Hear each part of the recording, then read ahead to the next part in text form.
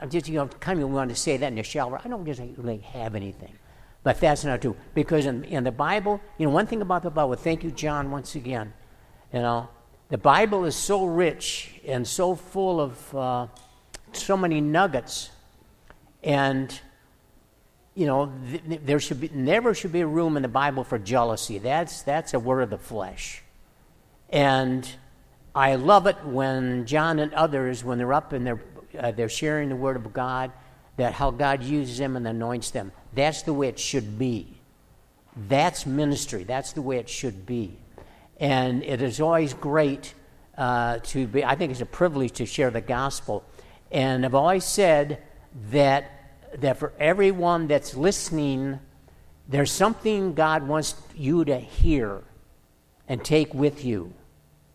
And sometimes, I'm not saying us or whatever, but sometimes people get caught up on a word or whatever, and it's amazing. This is not part of the message, so you know that the blabbermouth is back and I'm going down a rabbit trail. Anyway, and sometimes a pastor can say one word that can trip somebody and tick them off and throw them off their game. That's all they can think about is that one word. My point is, let the Holy Spirit minister to you, because there's something in this message that God has just for you and for me.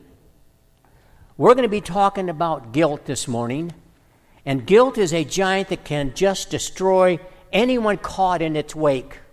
And one of the most powerful stories that caused the devastation of guilt is found in the Old Testament. And it's a story that we have heard many, many, many times. But again, the Bible, you can preach out of one chapter and one verse, and you can preach that many different ways. It depends on how the Holy Spirit is using that person. But the one I'm talking about is King David. One of Jan's girlfriends said this about David. Oh, he was such a bad person. Yes, he was in many ways, but he was a man after God's own heart. He was bad because guess what? Sometimes we are bad. If anybody's perfect, please come up and you can take the podium and you can share with us. We all fall short of the mark. In other words, sometimes we're all bad. David was very aware of his blessings and his anointing by God. He was loved by his people. He was a ruler of a nation, at that time was the most powerful nation in the world. David was multi-talented. He was an accomplished musician. He was a gifted writer and a military leader. He had more money and power than we could possibly imagine. Yet one evening, David was strolling along the top of his palace, the roof, when a beautiful woman bathing not only caught his eye, but also his lingering imagination and thoughts. David was filled with desire. His desire for this woman was overwhelming to him.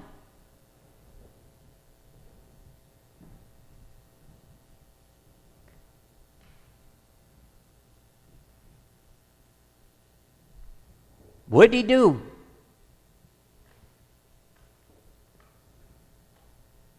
He acted out his desire. I'm pausing because I think that in today's age, with all what's on that internet and all that stuff, can just be so powerful and so tempting. And it's not only bringing pastors down, it's bringing everyone down. I'm talking about pornography. Not only for men, but also for women.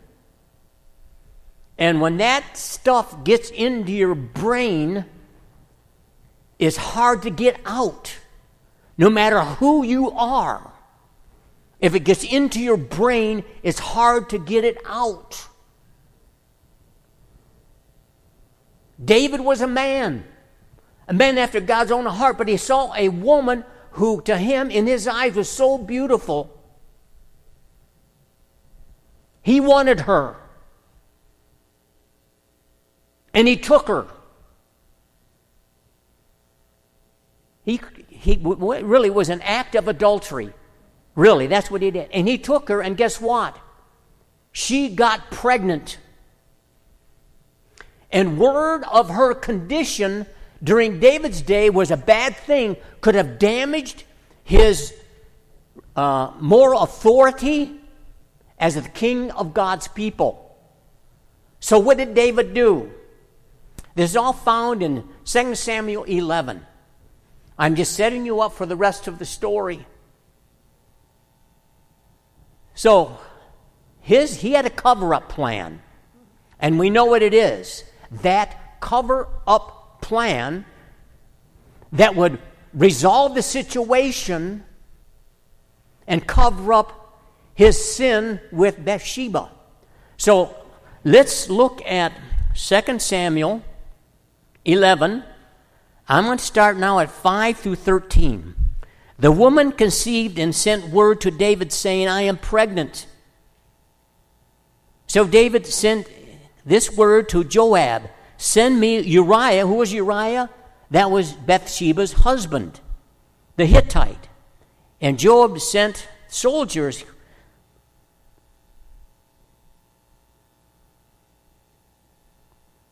I lost my place. The Hittite. Okay. And Joab sent him to David. When Uriah came to him, David asked him how Joab was, how the soldiers were, and how the war was going. The guy was at war. So David had the plan. Let's just bring him back. For whatever reason, David decided, usually he was out there with his troops. He was a warrior in battle, but he stayed home while they went into battle. And Uriah was right there, so David sent for Uriah.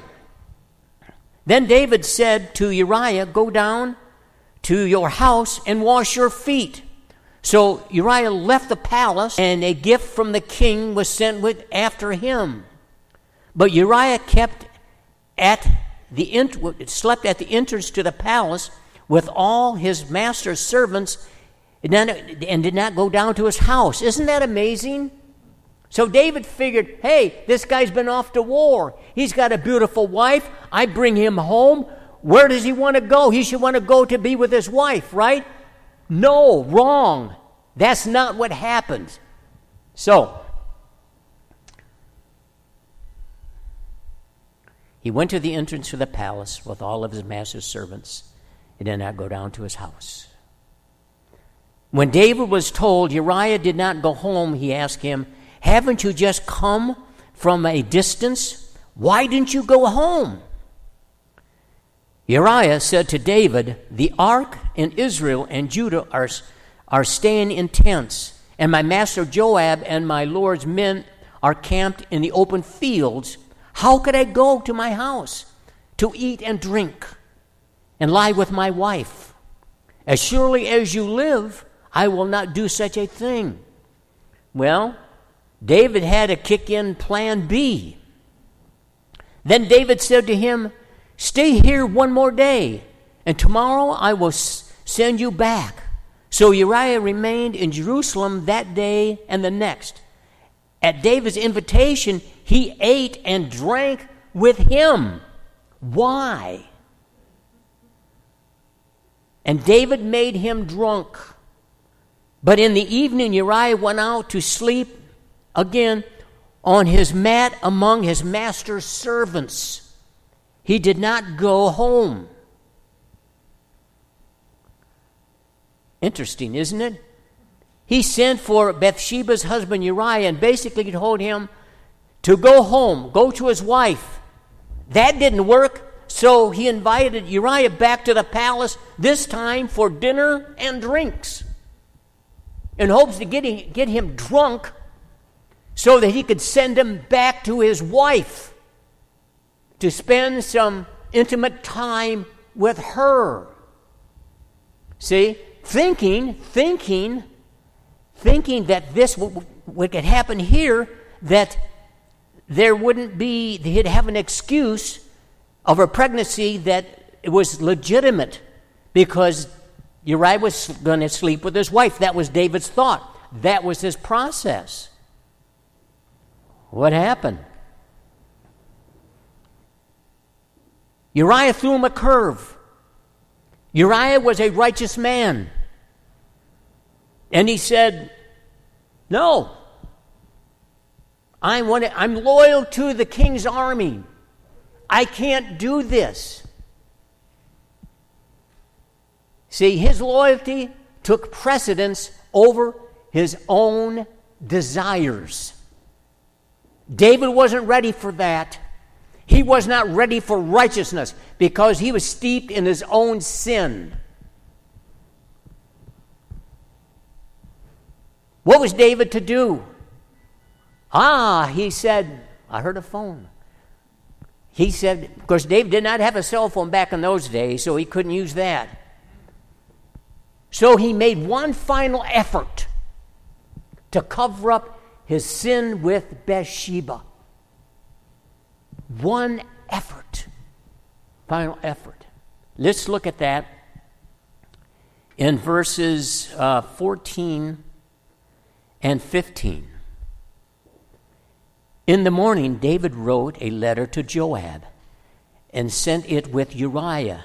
In it he wrote, put Uriah in the front line where the fighting is fiercest. Then withdraw from him so he will be struck down and die. Can you imagine? Uriah was sent to the front line to die, and he did. This meant his pregnant wife could remarry almost immediately. So now adding to David's resume of adultery was murder and deception. So I'm going to briefly talk about now 4 points here. And my first point is the sounds of silence. I'm looking at Psalm 32 and 51. If you are struggling with guilt or whatever, these Psalms are great for you to read because both of them tie in to David's issue with Bathsheba and his sin. And so really in Psalm 32, in the verses we're going to read, describe David's feelings during this difficult period in his life. Psalm 32, 3 and 4. Verse 1. When I kept silent, my bones wasted away through my groaning all day long.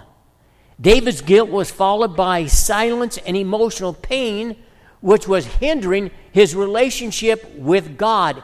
In his suffering spirit, he said in verse 4,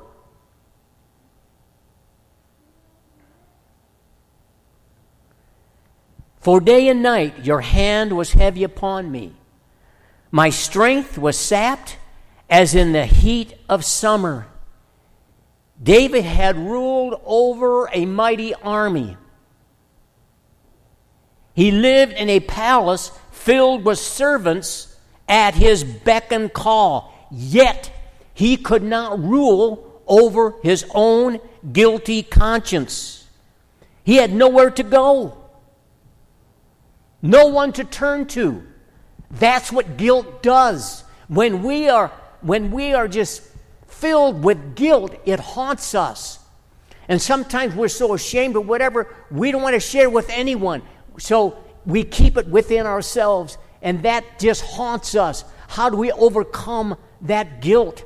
That was David. That's what he was experiencing. There was only 2 people outside of David knew what was going on. Now, some theologians say, well, that's not really true because the servants probably had an inkling of what's going on because what did he do? What did he do? He sent messengers to Bathsheba. David didn't go himself.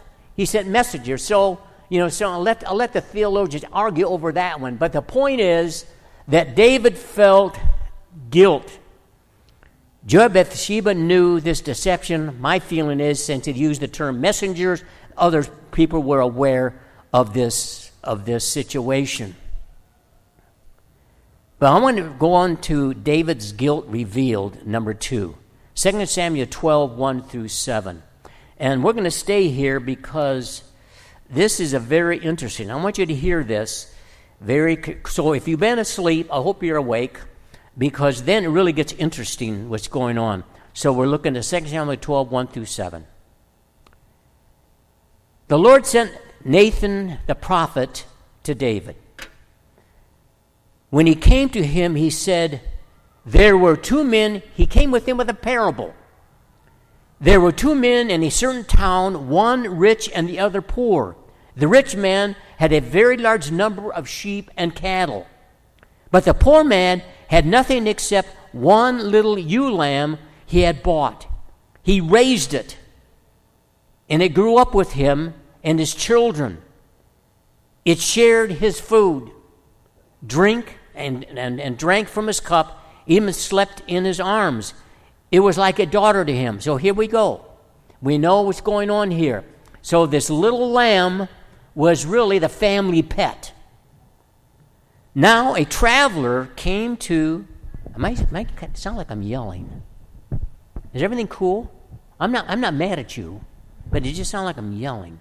Now a traveler came to the rich man, but the rich man refrained from taking one of his own sheep or cattle to prepare a meal for the traveler who had come to him. Instead, he took the ewe lamb that belonged to the poor man and prepared it for the one who had come to him. Verses 5 and 6. This is really interesting. David burned with anger against the man and said to Nathan, as surely as the Lord lives, the man who did this deserves to what? To die. He must pay for that lamb 4 times over, because he did such a thing and had no pity. A year had passed, and during this time, David's life was an absolute mess. He became physically weak and lost his joy. Finally, God sent Nathan the prophet, not with a message of blessing, but a message of conviction of sin. Nathanael's parable here consists of 2 people. The rich man, who had, the finest flocks. Am I still on? Am I good? All right. Okay? All right. Finest flocks. And the poor man, he bought this one little lamb. That lamb even slept with them. He loved this lamb. It was the family pet. But the rich man, did not want a lamb from his abundant flock to feed the traveler. So what did he do? Instead, he took the poor man's lamb and served it for dinner. I can't believe it. That's what he did. But listen, here's the story. So Nathan's telling this story because Nathan knows what's going on. He didn't come flat out and say, David, you slept with this. He didn't do that. He used a parable, a story. So what does David say? He's listening carefully, and then David responded. He responded in verses 5 and 6. David, burned with anger against the man, said to Nathan, as surely as the Lord lives, the man who did this deserves to die. He must pay for that lamb 4 times over, because he did such a thing and had no pity. This story was about David's transgressions, and Nathan used this parable to help David see the condemnation of his sin with Bathsheba. Now listen again to verse 7, just as one part. Nathan said, "You are the man. You are this man." And then in verses 9 and 10, we're going down, the Lord said, "Why did you despise the word of the Lord by doing what is evil in his eyes? You struck down Uriah the Hittite with a sword and took his wife to be your own. You killed him with the sword of the Ammonites. Now, therefore, the sword will never depart from your house, because you despise me and took the wife of Uriah the Hittite to be your own." You know, David was the greatest king of Israel, right? That's what we say. And he was in so many ways. But as a father, his domestic life was a mess, was a flat mess. It always was. Now, this happened over a period of time.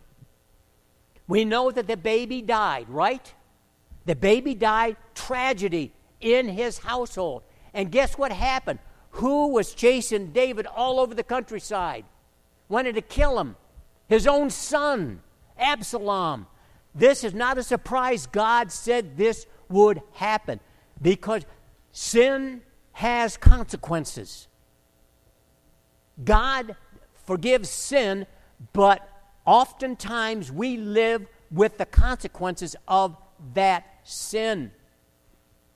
Committing adultery, and one that commits adultery, God will forgive, but it leaves residue. It leaves scars that are there, probably for life.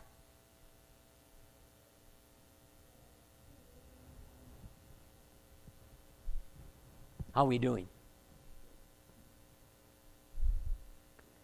This leads us to point 3, admitting our guilt. Here's the beauty of King David. You know, when he became aware of his sin. Now, we can argue, well, gee, when he sent Uriah back to the front lines, if you keep reading that in Samuel, he didn't sound like he was remorseful. Not at all.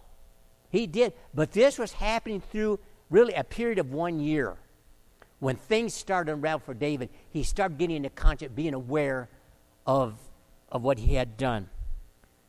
Psalm 51, 1-3. David said, "Have mercy on me, O God, according to your unfailing love, according to your great compassion. Blot out my transgressions. Wash away all my iniquity and cleanse me from my sin. For I know my transgressions, and my sin is always before me." Notice David's prayer of confession was very personal. He used the personal pronoun me 3 times here in 3 verses. And he used the adjective my 5 times. David's eyes and heart were not on someone else, but they were on himself and his Lord. Sometimes we play the blame game. It's the boss's fault. Can't be mine. It's the board's fault in the church. They're terrible. They make lousy decisions. The church is going down the tubes because of them. It's their fault. But really it's the pastor's fault. It's got to be the pastor's fault. So let's just dump it all on him. It's society's fault. It's the dog's fault. It's not mine. It can't be mine. But make no mistake. Make no mistake. The journey of healing of guilt, from guilt, starts with our own ownership. We need to own our stuff. David said, he said here, I own this. This is on me. Then he said in verse 2, he said, cleanse me of my sin. Cleanse me of my sin. Listen, failing to live up to our mistakes is failing to live up to God's standards. You see, being humble and owning up to our misfires renews our hope. renews our fellowship with God and with others. Now we go to restoration, number 4. Psalm 51, 10 through 12. David said, create in me a pure heart, O God, and renew a steadfast spirit within me. Do not cast me from your presence or take your Holy Spirit from me. Restore to me the joy of your salvation and grant me a willing spirit to sustain me. We need to break this down. I believe in verse 10, David is asking God what we should ask for. A new life. God, give me a new life. Give me a new heart. Refine my spirit. Refine me. Give me a new beginning. See, this whole transformation process can only happen through the Messiah himself. That's it. What did David do in the depths of his pain and his weakness? He went to his Lord. That's what we're called to do, no matter what it is for us when we are going through our stuff. It's coming before the altar, coming before his throne, and asking God to redeem us, to forgive us. Verse 11, David said, do not cast from me your presence. David's desire was to live in the presence of his God. This should be our desire as well. Amen?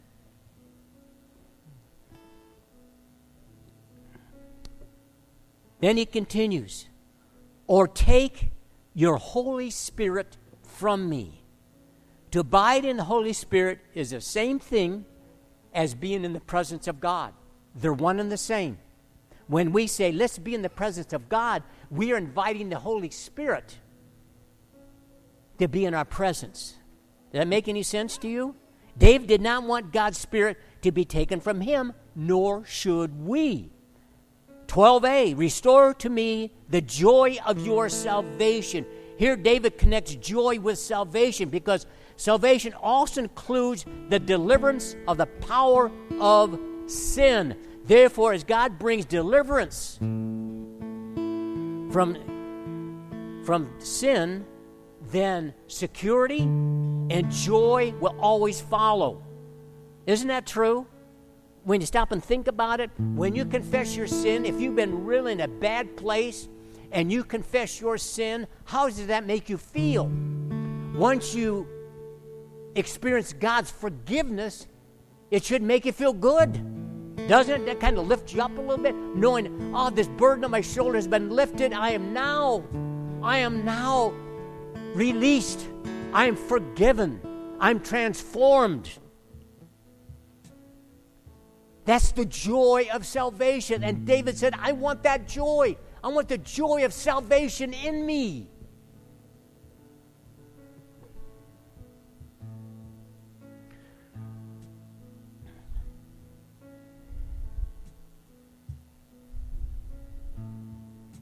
(12b).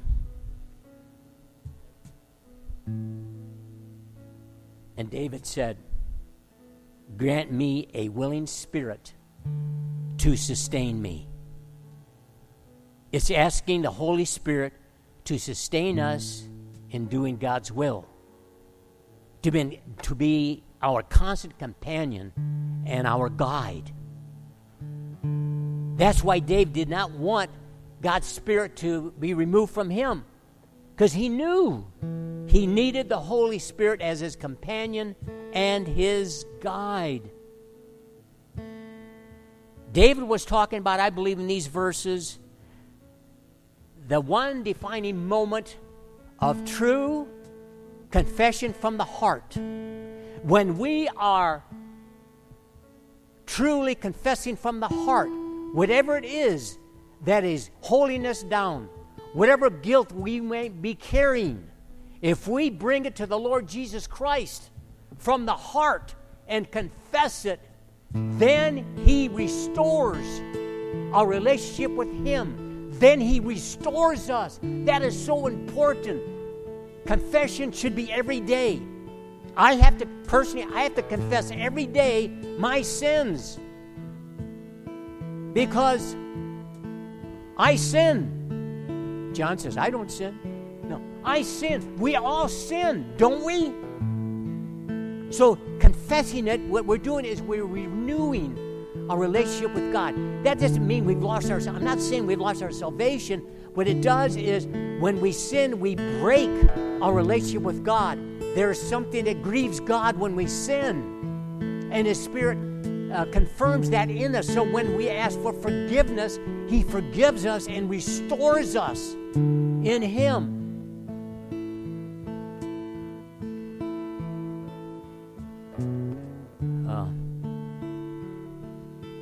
I'm sure that many of you could share your stories of guilt or sin or whatever.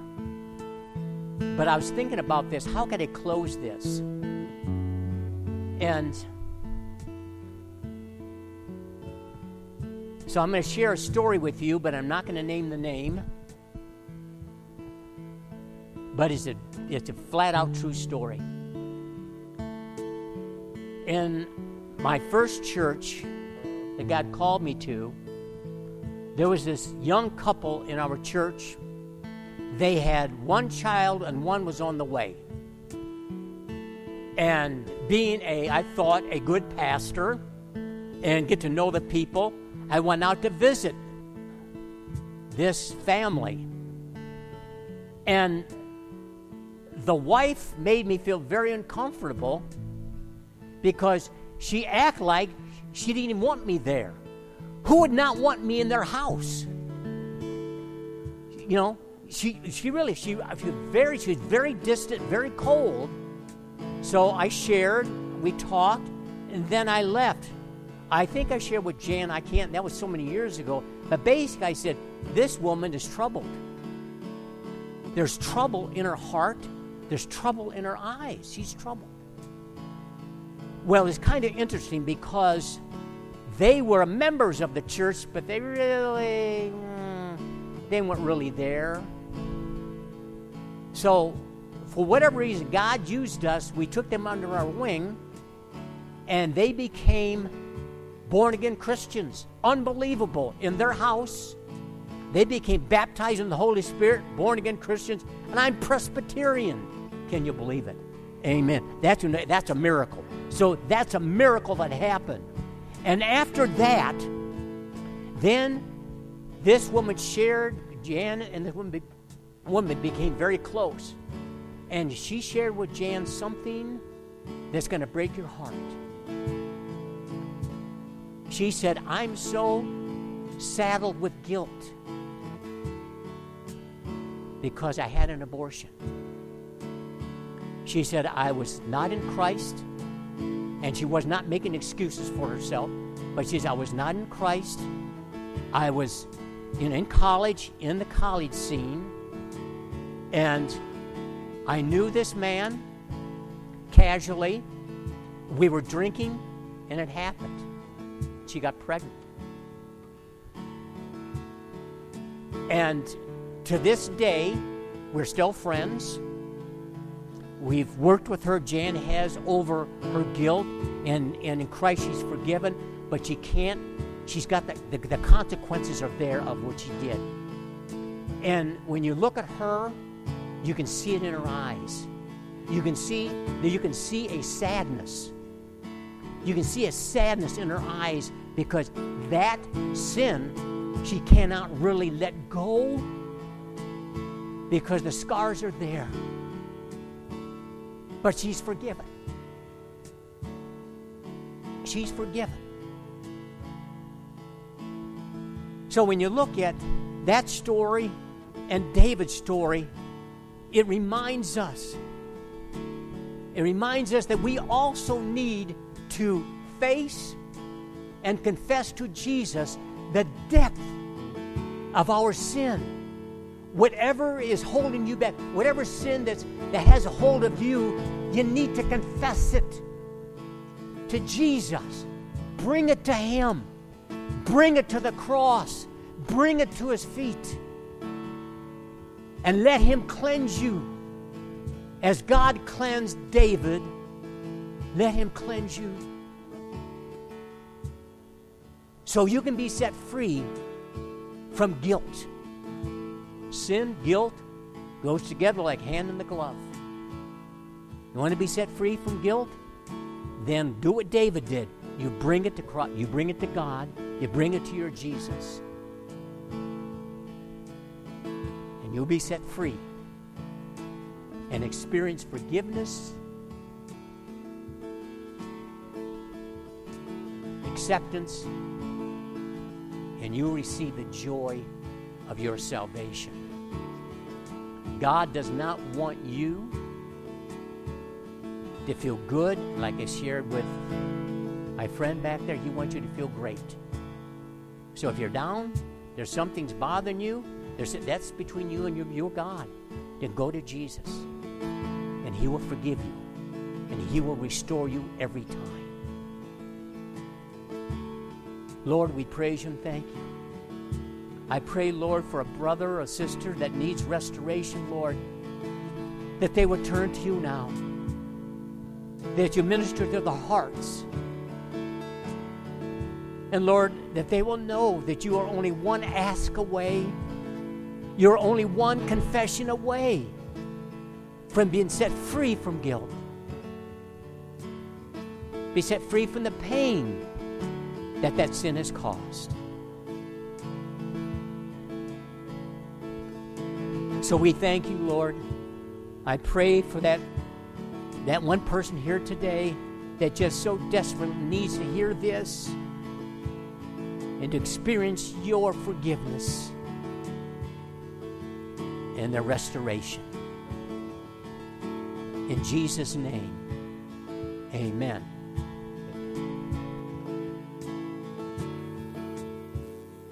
Would you stand with us? I know